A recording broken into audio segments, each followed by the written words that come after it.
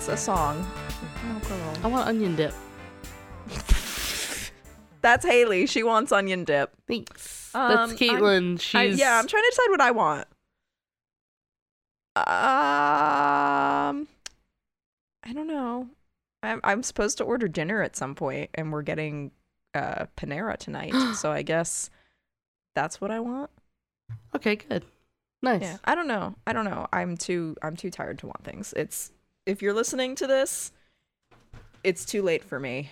It's Black Friday season, and Caitlin is working. Yeah.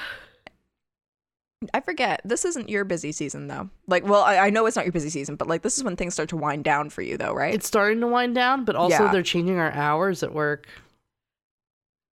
Hate that. Bright side, I get out a half hour earlier. Oh, love that. Not as bright side, I have to go in a half hour early. That's what I was afraid of. Why can't they just give you that free half hour? I know. I was like, can it be 9 to 4? Why does it have to be 8 to 4? Why are we working 5 days a week? I know. I would be Why fine are we working? I would be fine with 8 to 4 if it was even like 4 days a week.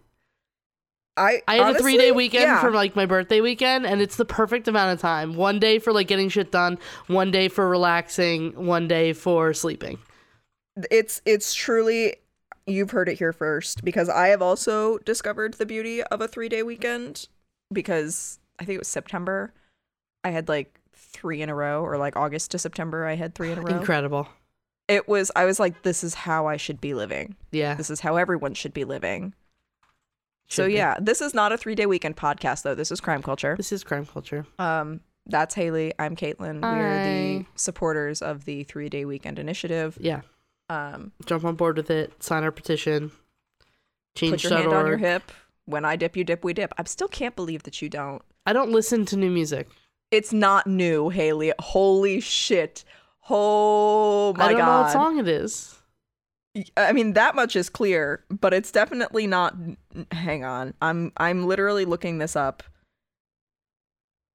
And I'm this doing is not it how badly we usually because I start panicked. podcast episodes. It is really not. If you're new, sorry. This isn't how your we shirt really embarrassing? It says future Mrs. What? Yeah, it does. It is embarrassing. We're embarrassing you right now. We don't need to embarrass me. What's your shirt say? And my vintage 2007 future Mrs. Jonas shirt that I could bought tell by with the a font specific that it was embarrassing. getting divorced Jonas in mind for a fuck ton of money. At their Look Me in the Eyes tour. It is vintage Jonas Brothers merch, and you know what? Sometimes it's the first thing you can grab, and you have to work. Okay. On a weekend. All right. I'm wearing sweatpants as well. I have fully given up. It is Da Dip by Freak Nasty, and this song came out in 1997, Hale. Okay, well, I wasn't sorry. I was busy being a child, so I'm sorry I didn't know the song. I mean, I was being a child for but you less know time what? than you were, and this yet is I'm aware. This is a really great segue. We're talking about This is a really great We're segue. talking about the Jonas Brothers. We're talking about a song from 1997. Freak Nasty, Da Dip. This Put some episode respect. is part 2 to an episode we did way back when. Part 1 is episode 268. I owe you one. And this episode is songs that were inspired by real crimes. Ooh! Part 2. Are we going to talk about the conspiracy theory of the day the music died and Buddy Holly crashing? But actuality, it was the NSA. No, I don't I'm have totally that one making on that here. up. I'm totally making it up. Don't. I don't. I'm have that sure one there's here. a conspiracy theory about it, but no. My first one is going to be fun. Do you remember the song Wild Side by Marky Mark and the Funky Bunch? No, I was not aware they had done any songs besides Good Vibrations. Okay. All right. Well, they did a song called Wild Side. Just so everyone knows, Marky Mark and the Funky Bunch is Mark Wahlberg. He doesn't want you to remember that he was in a hip hop group, but he was. He also doesn't want you to remember that he was racist and likely, allegedly, still is. But if you would like to know, we've talked about it. Yeah. I also heard, I was listening to the latest episode of Page 7. That's another podcast I listen to. Shout out. The blind item that they were talking about was that Mark Wahlberg in his Calvin Klein's ad had to have his penis retouched because it was too small. Ooh, hate to hear it, hate to see it. That's Can't a say and bummer. Unfortunately, to add insult to injury, I was about to say I can't say I remember the ad, which maybe if it was bigger, it'd be more memorable. I don't know. But if you want to remember some shit, episode 217 of our podcast covers Mark Wahlberg extensively. All right. Well, All right. this episode, this song references actually 2 crimes that happened in Boston in the late 80s. First of which would be the murder of Carol Stewart. I had to message Caitlin and confirm that we hadn't already talked about this case because it sounded so familiar. Oh, that's this. Okay, Yeah. because I thought you were just like filling up because Lord knows like our calendar is full. Our calendar is full, I but assumed you were just adding to it. I was doing the research for this one. I was like, why does this sound so familiar? And it might be, which we'll get into. So Carol Stewart was a tax attorney in Boston and pregnant with her first child. Her husband, Charles, or Chuck, was the general manager of a furrier on Newbury Street. Oh, A very bougie street in Boston. oh, did you hear that? Did the cat go, "Grr"? Yeah, no. Felix went. Good. Yes, a furrier. Buddy. They make boots out of you. So on October 23rd, 1989, the couple were driving through the Roxbury neighborhood after attending a Lamaze or childbirthing class at Brigham and Women's Hospital. According to Charles's subsequent statement, a black gunman with a raspy voice forced his way into their car at a stoplight, ordered them to drive to the nearby town of Mission Hill, or neighborhood. He robbed them and then shot Charles in the stomach and shot Carol in the head. Oh my Charles God! was able to drive away and call 911 on his car phone. What a Yes. fucking G! Oh my God! Yes. So that night, the show Rescue 911 was actually riding with the Boston EMS, and this case is depicted on Season 1, Episode 20, entitled Boston, in which you can see the couple being taken out of the car into the emergency room and Charles straining to speak with ambulance workers. So this is like part of like one of those like Like cops, procedural but with EMTs. Exactly. So Carol ended up passing away from her injuries around 3 a.m. on October 24th, and Charles spent 6 weeks in the hospital, but did recover. Carol's funeral took place 4 days later at St. James Church in her hometown of Medford, Massachusetts. Shortly before her death, this is the most like absolutely heartbreaking part. Doctors delivered her baby by C-section 2 months premature. No. Baptized in the intensive care unit, the child was given the name Christopher, according to Charles and Carol's prior wishes. Christopher had suffered severe trauma and oxygen deprivation during the shooting and died 17 days later. Wait, 17 days after he was born? Yeah. So After he was like forcefully had a C-section. And Charles is also in the hospital during this, like can't even be with his kid? Yeah, 6 weeks he was in the my hospital. God. And That's 17 what I'm saying. days. It's the lineup is my God. So both deaths were actually ruled as homicides, and a private funeral service was held for Christopher on November 20th, 1989. Both Carol and Christopher are buried under Carol's maiden name, which we'll find out why. Okay. Boston police No. searched for a suspect based on Charles's description and found a young man named William Willie Bennett, who Charles identified as the attacker in a lineup on December 28th.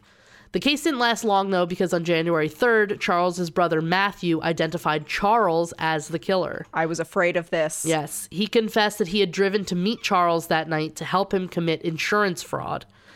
Upon arrival, Matthew said that he had seen Carol had been shot and that his brother had shot himself to make it appear that there was a carjacking.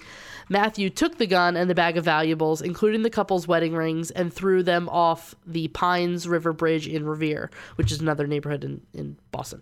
Some of the items, including the gun, were later recovered. So just hours after Matthew's confession, on January 4th, Charles met with his lawyer. Shortly afterward, Charles's car was found abandoned on the Tobin Bridge in Chelsea. A note was found in the car stating that he was, quote unquote, beaten by the, quote unquote, new accusations and was, quote, sapped of his strength, end quote. Oh, fuck off, you man baby. Charles then apparently jumped to his death off the bridge. His body was found in the Mystic River the next day. Not the Charles River, though. Not the Charles River. There's more to this story, like the motives behind the murder. There's involvement or knowledge of the crimes from family members beforehand. How the false attack heightened racial tensions in Boston in the early 90s. That could be its whole own episode. Like, that's why there was so much about this case that was really, really interesting that it really could be its own episode. So maybe once everyone's forgotten about this episode, we'll do it later down the line. But it was really interesting. So there's that story. Wow.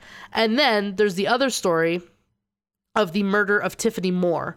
So Darlene Tiffany Moore was a 12-year-old girl from Boston who at 9:05 p.m. on Friday, August 19th, 1988, was unintentionally struck and killed by 2 stray bullets fired by feuding drug dealers as she was sitting on a neighborhood mailbox. No. She's just a 12-year-old girl sitting on a mailbox outside her house. Yeah. Oh, Moore was actually visiting her family in Boston because her mother Alice was concerned about the rising crime rate in the neighborhood and sent her to live with family in South Carolina.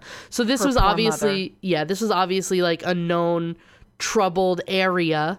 And her mother was like, I can't raise my child in this. She had a son, too, that she had also sent away to live with other family members. So she sent her daughter to South Carolina to go to, like, a better school, better neighborhood, be safer with other family members. She comes home to visit, and this happens. Absolutely terrible. Oh, my God. Her poor mother. Yeah. So Moore became an example of Boston's epidemic of gang violence at the time. In Roxbury, one of Boston's more economically depressed neighborhoods, citizens were outraged by the incident.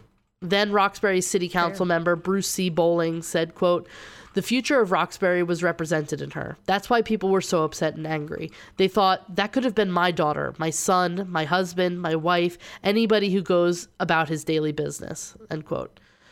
Sean Drumgold was convicted of Moore's death on October 13th, 1989. In November 2003, Drumgold's conviction was overturned. There's more information about this case again, like this could be its whole own episode. But these 2 cases were kind of the basis for the song Wild Side. A little bit about the song itself. Wild Side is the second single off the 1991 album Music for the People and heavily samples Lou Reed's 1972 song Walk on the Wild Side. Oh, okay. That's a song you probably know. Yeah. Yeah, I know that song. Yeah. So the song was a major hit and reached the top 10 in the Billboard Hot 100 chart, becoming an anthem of the hip-hop and dance scene of the early 90s. Boston pioneer rapper MC Spice co-wrote, co-produced the song, which describes the effects of Americans' greed, violence, and drug addiction on innocent, unsuspecting people.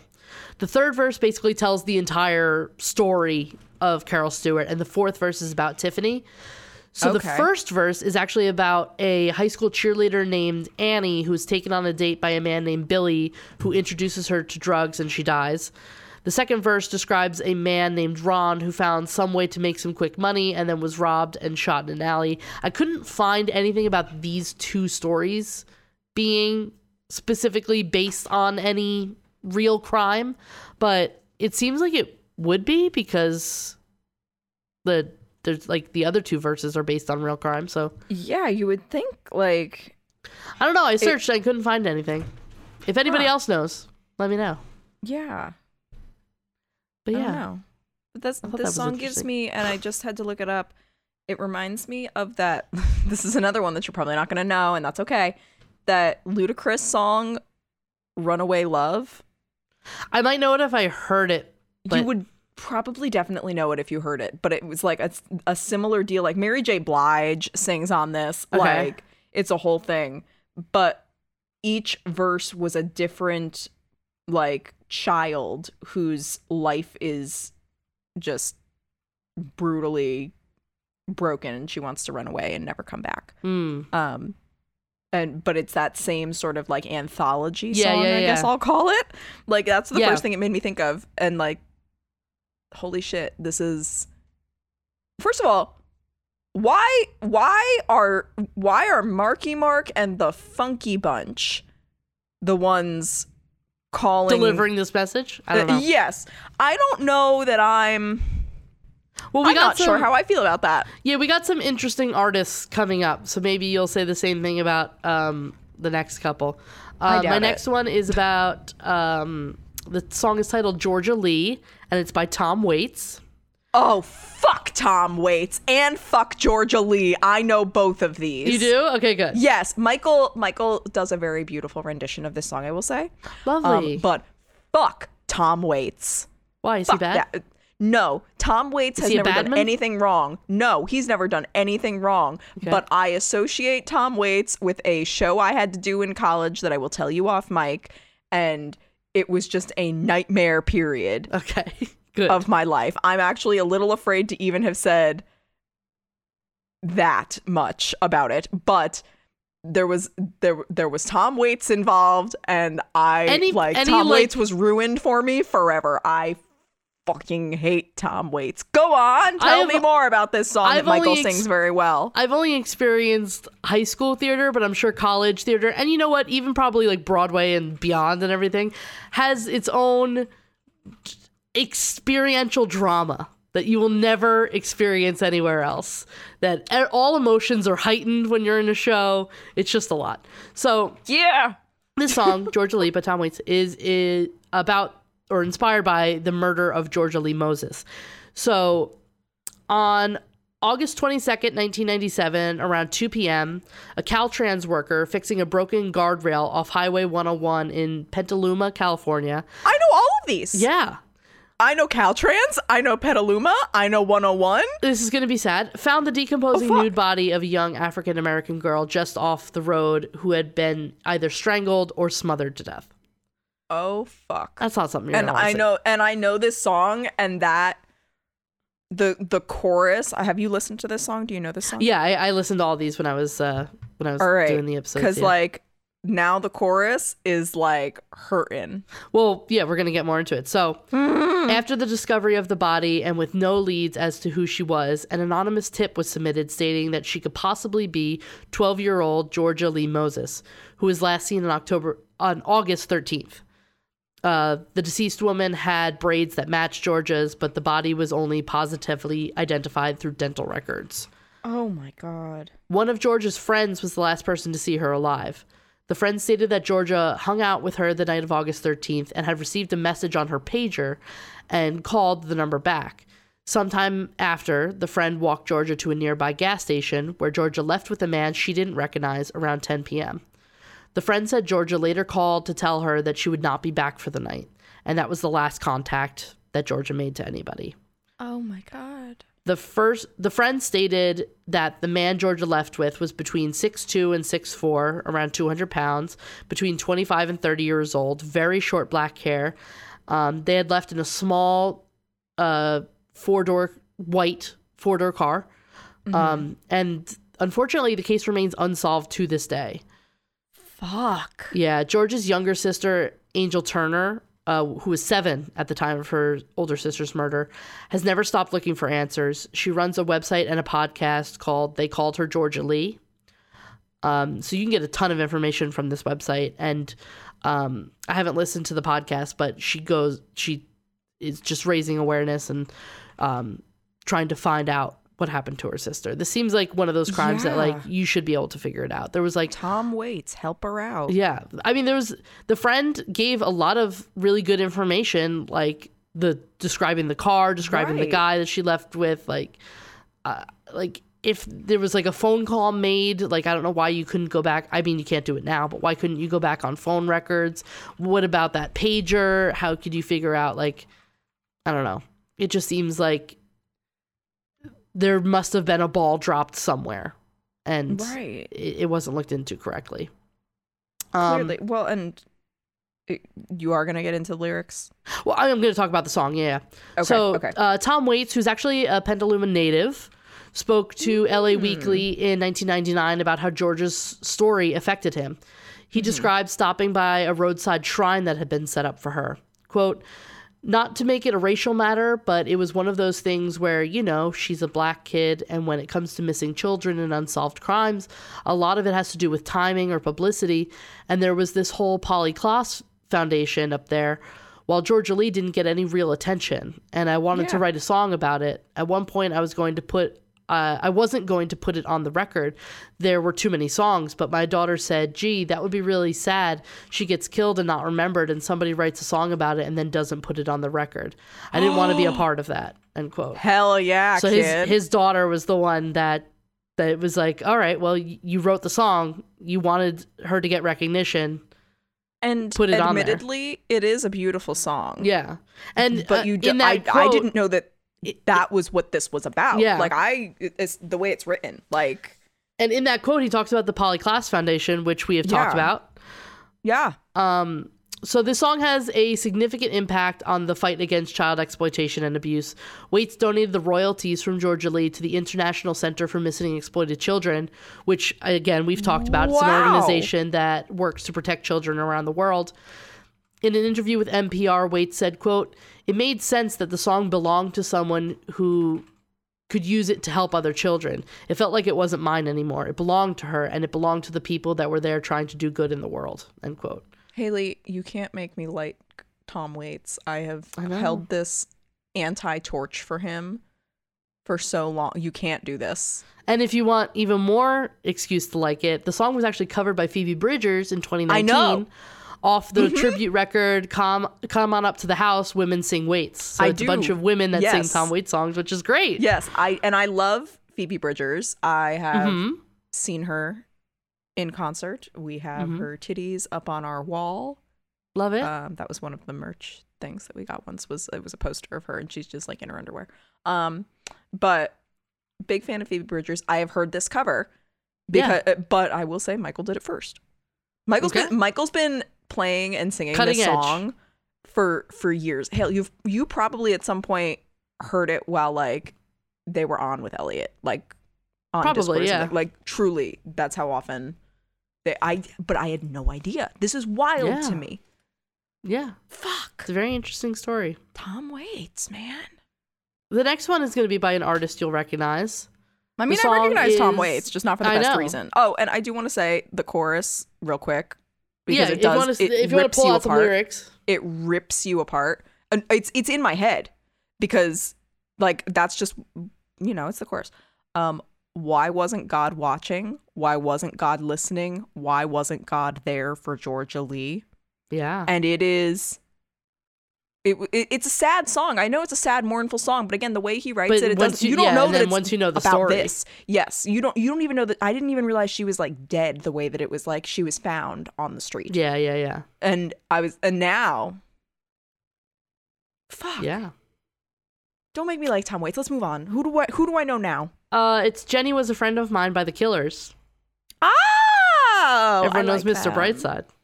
Yes, among other things. So this song, there's a bit more lore to this song.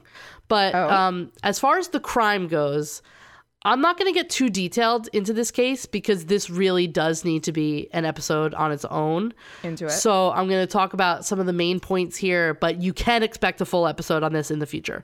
I don't know when in the future, but we will be talking about it because this is a huge case. I think I have a book in my bookcase about this case. Yeah. So on the evening of August 26, 1986, 18-year-old Jennifer Levin and her friend, 19-year-old Robert Chambers, left an Upper East Side bar called Dorian's Red Hand and headed into Central Park. Chambers said of the night, quote, "We went out dancing. We were laughing the whole time. We also had a lot of inside jokes. There was a dog food called Snossages. That became our word for cool." I love Snossages. That's a fun thing to say. Sorry, it doesn't make any sense unless you were there and a silly teenager. I just remember her laughing and being quick-witted. I always think of that night. It's burned into my memory, end quote. Which I think all of us can relate to. Like, if you went through, like, the lore of, like, people who've been friends for a very long time to, like, their vocabulary, it wouldn't make sense to anybody else. Just went through this at my high school best friend's wedding back in September. Yeah. Where I think I told you, and I might have even had to say this on mic, I literally at like 2:00 in the morning had to explain via text message to my friend for her to relay to her boyfriend the origin of a nickname that I had. Yeah. Because and I'm he sure did not it's so believe many it. layers deep. It is so many layers deep. And I Yeah. lived up to the name that weekend. Hi, Kelly and Brian. I'm sorry. I love you. But yeah. So, it's not as fun. The next morning, cyclists in the park found Jennifer's partially unclothed body in the bushes just behind the Metropolitan Museum of Art, like in the park behind the Met.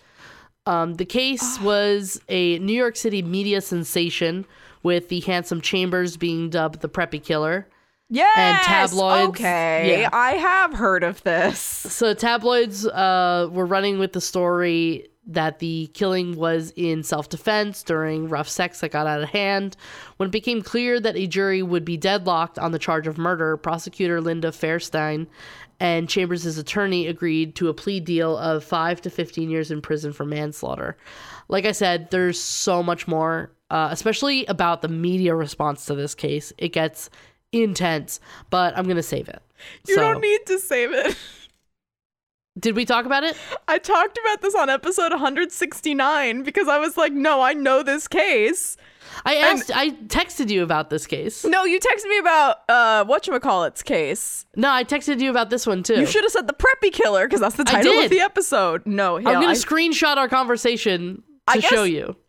All right, that's fair, I guess. Did we? So we did talk about this. We did talk about this episode 169. Perfect. Okay, so we're not doing an episode on it. We did an episode on it. We did it. That was a quiz, and if anybody wasn't screaming at their AirPods, earbuds, what have you, like you've already talked about this, then maybe better luck next time, kids. I don't know. Cool. But if you're in our Discord, message us on any of our social media for access to our Discord. I will be sending a screenshot of asking Caitlin, did we talk about this case? And she will say confidently, no. I hope she forgets. Yeah. Well, I don't know if we talked about this song. Nobody remind her. Go back in your notes and see if we talked about this song, but we definitely must have. So the band's debut album, Hot Fuss, was originally going to include a trio of songs about the Jennifer Levin murder, referred to as the Murder Trilogy by the band. The first song is called Leave the Bourbon on the Shelf, and Brandon Flowers said that it is about, quote, a couple breaking up and all the boy cares about is keeping the whiskey that they bought, end quote. The second song, titled Midnight Show, describes the narrator taking a girl named Jenny to a midnight show in his car before the scene changes to a seafront at night, and the lyrics allude to Jenny's death. The lyric, quote, I took my baby's breath beneath the chandelier of stars in the atmosphere and watched her disappear, end quote. The final song of the trio is this, Jenny Was a Friend of Mine, and the lyrics describe the narrator in a police interview for the death of Jenny. Although the Murder Trilogy didn't appear as the group, all of the songs are available separately.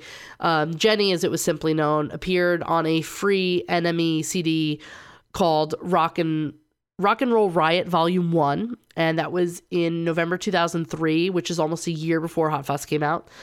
It also appears as the first track on the debut album. Midnight Show is the second to last song on the album, and Leave the Bourbon on the Shelf eventually surfaced on a compilation album of B-sides called Sawdust in November 2007. Flowers said, quote, that's a song we kind of promised in the past. It kind of goes together with the two songs from the first album, and it tells a little story, end quote. The idea of the Murder Trilogy stayed with the band even after the release of Hot Fuss. In an interview in the summer of 2005, just as the campaign for Hot Fuss was winding up and the band was thinking about their second album, Brandon Flowers and Ronnie Vannucci, I think is how you say his name, Jr., announced an ambitious plan. Flowers said, quote, we would like to make a 25-minute short movie, long video, whatever, however you want to look at it, and release it on DVD, at Sundance, at Cannes, Hell yeah! The pair claimed that they were looking at directors and potential actors. Subsequent conversations floated the idea of either Paris Hilton, Misha Barton, or Kelly Osbourne as Jenny, and anyone from Anton Corbijn, I don't know who that is, to David Lynch, pitched its director.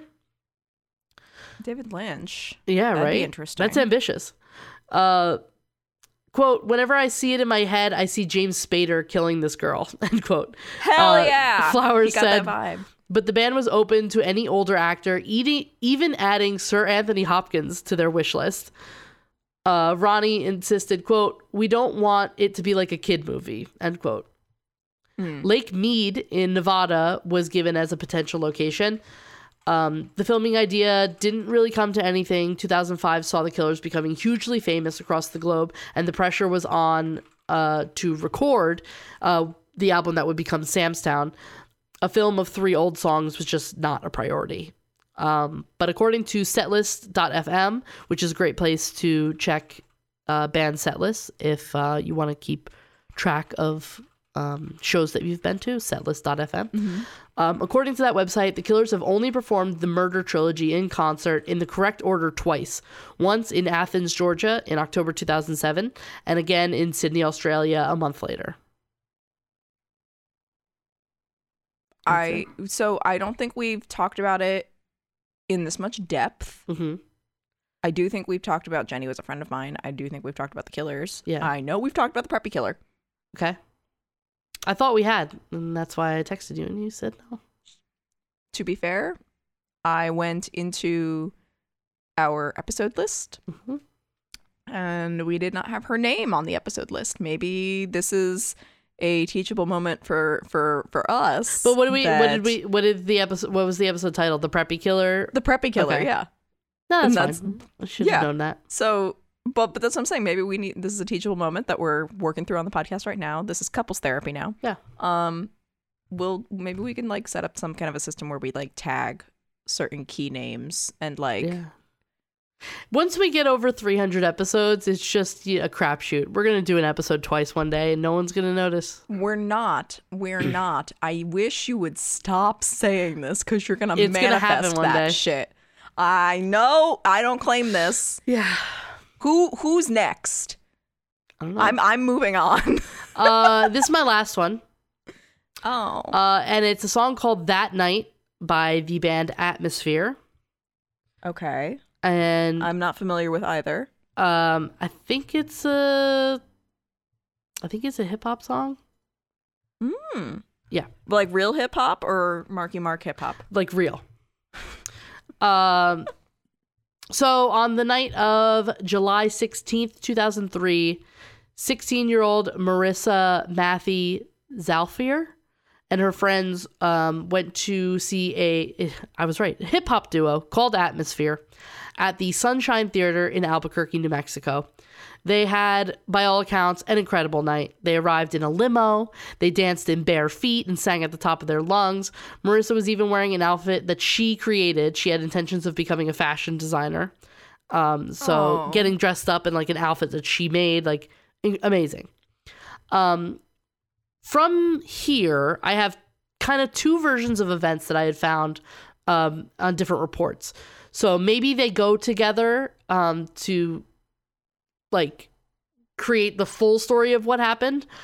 But this is what transpired according to the Marissa Mission website, which I'll talk about towards the end of this. So at some point in the night, Marissa had stepped on a piece of glass in a mosh pit and left her friends in search of first aid. Yeah. The worst. Her friends said that she headed towards the bathrooms to clean her foot. An employee of the theater, claiming to be a security guard, took her upstairs, offering her help, and that is where she was raped and murdered by this man who was a convicted sex offender on probation. Yeah. This is why we need background checks. So, in other versions of events, this man is the venue's janitor, and he told Marissa that he could take her to meet the rapper Slug, whose real name is Sean Daly. He then lured her backstage and raped and murdered her there. No. So that's like a separate version of events. I don't think that one's as true because I believe her body was found upstairs on like a second level. Shit. So the murderer, 22-year-old Dominic Ackers, was on probation at the time after molesting a 4-year-old the year before. Yeah. Should maybe be away from society for a little bit longer after something like that. That's not something that just and also happens. Not working in certain conditions where if he's a security guard at a concert venue, there are inevitably going to be underage people there. Or impaired people from drinking and stuff. Or impaired people. Yeah. Yes, also that. Yeah. And so you know, I'm not saying that convicted felons should not be able to get a job. They No, do yeah, their we've time. mentioned this before. Yeah, Like, we've talked about this before. But this is an example of, okay, this guy should not have been in that situation around Yeah. this girl. Yes. There should have been no moment in which they meet. Yeah. And how did nobody, like, he could, you mean to tell me he can't, like, get a job, I don't know, with, like, adults in IT or something like that? Like, so he said that he murdered Marissa after she resisted his sexual advances because she was at a concert with her friends, maybe. and again, she's got glass in her foot. Yeah. You know what I think when I get stabbed with a piece of glass? I don't want a could bone really right use it. after that. Yeah, I was about to say. So after her death, Marissa's friends, family, and the local community petitioned to get 2 important bills passed in New Mexico. Marissa's Sunshine Law, which required that sex offenders on probation must notify their employers, which I can't believe would not be Should be a law thing already. Why? And also Marissa's Law, which reformed laws dealing with sex offenders, including mandatory minimum prison and parole sentences, as well as increased treatment. They also teamed up with Girls Film School to produce an educational documentary about her story titled Educating Marissa. Unfortunately, in the fall of 2003, Marissa had planned to participate in a 20-hour women's self-defense class. Her friends went to take the class, and a Marissa Scholarship Fund was created to assure that all young women in Santa Fe had access to the course and to the skills and tools that could have saved Marissa's life. And everybody should have access to this. Yeah. It should be, like... They should teach why aren't they teaching self-defense in gym classes? That's what I was literally just going to say. Like, my gym class... I love it when we're in My sync. gym class had, like, a rotating health type thing. Yeah, so did we. Yeah, we had, like, first aid, sex ed, driver's ed for some reason, and then family living. I think we've talked about this before. Half of those were that's useless. not the rotation that we had. I thought she meant we had rotating things. Like, for 6 weeks, we did volleyball. For No, 6 we weeks, did that played too. tennis. We did that too. But then once you were in the health one, freshman year was first aid. Sophomore year was was driver's ed. Junior Okay. year was sex ed. Senior year was family living. I should have gone to public school. It was dumb. It did nothing. We had 1 semester of health, and it was at a Catholic school. So you can imagine everything that I learned. Yeah, but it should be like a gym rotation instead of me taking walking 7 times in a row. Yeah, that's what I was going to say. Been like a mandatory self-defense class. Listen. I'm just saying, my high school gym teacher wouldn't have nearly become the next Lance Armstrong because I don't know how to work a tennis racket had we learned self-defense. Yeah. And it's something that he could have done himself. It's an example of self-defense. Yes. So also prior to her death, Marissa had participated in a 2-week after-school program called SEEDS, which is self-esteem, empowerment, and education through dance. She fell in love with it and planned to continue to do it in the fall. SEEDS provided a safe and healthy environment for these young women to gather in, to cry, to share, to support one another, and to learn to channel those emotions into healthy activities such as journal writing and belly dance, which sounds fun. Yes, I've always wanted to learn. Right? The SEEDS program also offered life skills and information such as financial independence, sexual education, women's health, and goal setting in hopes of fostering strong and capable young women. Sounds amazing. We need so many more of those. Yeah. We can never have enough. So the Marissa Mission was set up with these same principles. The website says, quote, "The Marissa Mission fosters youths in a nourishing and playful environment, encouraging development into vibrant, confident, and healthy people through improvisational tribal style belly dance, yoga practice, expressive art, community, and empowering life skills. We offer an uncommon opportunity to which few teens have access, a supportive environment free of judgment where you can feel comfortable to be yourself and share your interests with others," end quote. You can even make a donation on marissamission.org. And they sound like they're doing incredible works there. Yeah. I really like that. Yeah. I think that's, I don't know. I think it's a channeling good thing to honor something memory. horrible into something that like helps so many people. I feel like is what a lot of these cases we talk about end up doing, setting up foundations and stuff like that. Yes. So Marissa's death heavily affected Slug, one of the singers of Atmosphere. Aww. He said in an interview with SF Critic, quote, "Obviously, this messed us all up. Not for any other reason. It showed us how close we are with the audience and to each other. How we felt. It is a reminder that we are all in this together. It's not just really about me getting on stage and having the time of my life, talking about how cool I am. It's bigger than that.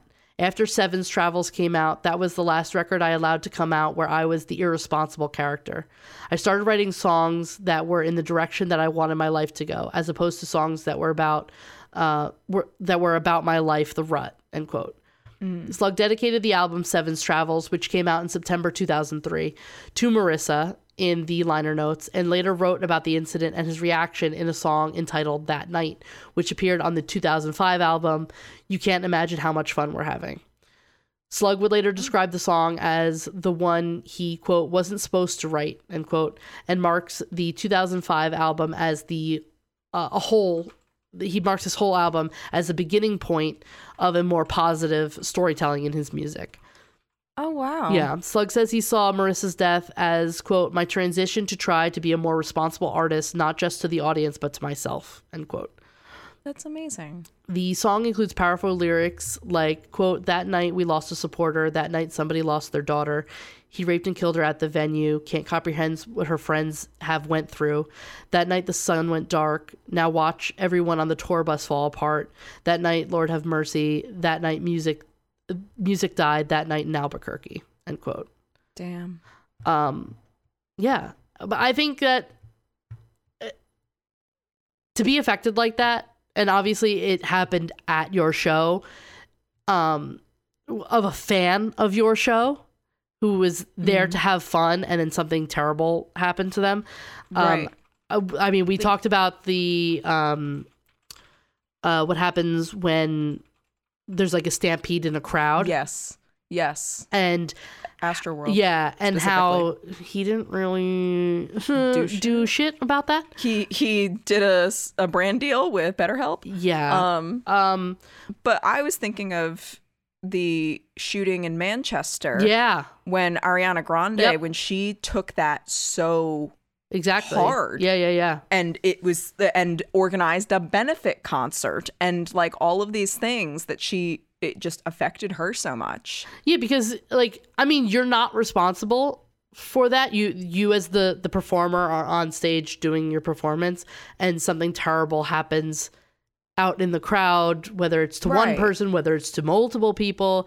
It's not your fault, but I could see how you as the performer, I've gathered these people here. They are here for me. I am responsible for them having a good night. And then something like this happens, and then having that weigh on you. The fact that this transformed him into a transition of him as an artist, I think is a huge, huge deal. And something that we haven't seen out of like a lot of other artists. It's true. And I mean, and it's beyond them just like caring about it and like changing the music. Like, think about also, she would have loved that she had such an effect on one of her artists that she liked. That it's just, I don't know, it's really beautiful. Yeah. And yeah, that's a good note to end on. Yeah. You did it. But I do have a palette cleanser. Good, because I was in traffic the other day and I realized that we haven't done a palette cleanser in a while, and I feel so bad. Well, now I'm writing them. I'm writing at the bottom of my outlines because I don't want to forget. So this one, we have played her music before. This is a friend and an extremely talented musician, Gina Royale. I'm in love with currently. She is so good. So we've played her music on the podcast before. I don't remember which episode because they appear at the end. But if you've listened to the episodes, you'll know. And I will link more of her music from Spotify in the Discord.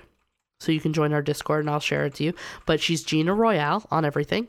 And if you like Taylor Swift and Paramore, Angry Girl music.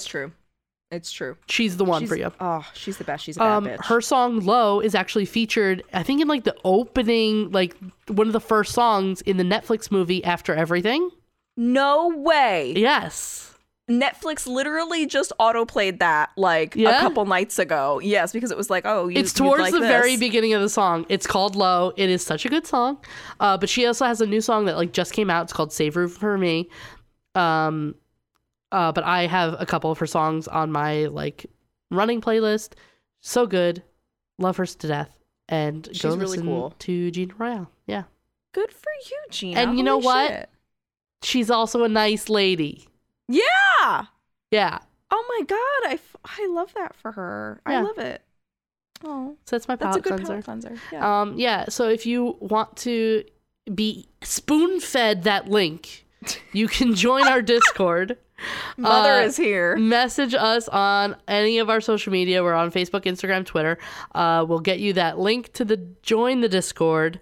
We also do little spoiler alerts on there. We share pictures of our pets. If you were part of our Secret Satan gift exchange in October, we now have a whole channel for that.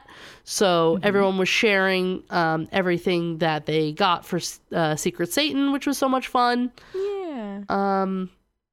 Yeah. We also have a recommendations channel that we can like recommend movies and music and books and all that sort of fun stuff. So join that. Message us and we'll send you the link. You can also email us, crimeculturepod@gmail.com. We also have a website, crimeculturepodcast.tumblr.com. You can also join our Patreon. I always forget to shout out our Patreon, but you know, if you got a little extra scratch, you can join that. You don't have to, but it helps us out. Love you all the same. Yeah. The links are in our bios everywhere, so check Everywhere. that out. Yeah. All of the crime culture. Do you have bios. any closing words? Do I have any closing words? Oh, I have not a correction section actually, but last episode we posed the question, is it legal to just do a ride along with anybody? And we had a bunch of people Brendan, you bitch, you never got back to me.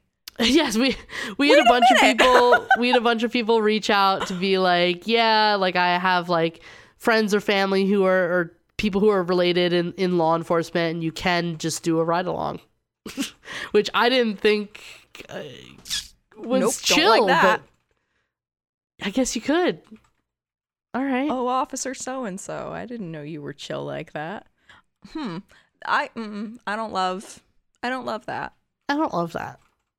I don't love that for me, but I don't love that for me or for anybody else. No. So that's not a really correction, but we did ask that question, so there we go. Thanks for everyone for reaching out and letting us know, because we like getting more information. Yeah. All right. So now, do you have any closing words? Actually, it's funny you say that, because I looked forward when you said that, and I'm going to tell you what the candle on my other monitor computer background says, which is, girl, you need to calm the F down. So if that is good, something that resonates with you, okay, just take that. And if it doesn't, maybe think on that and think what maybe you could need to calm the fuck down about. Cool. Like that. Okay. Yeah. That's all it. right. That's all I got. See you next Tuesday. See you next Tuesday. Bye. Bye.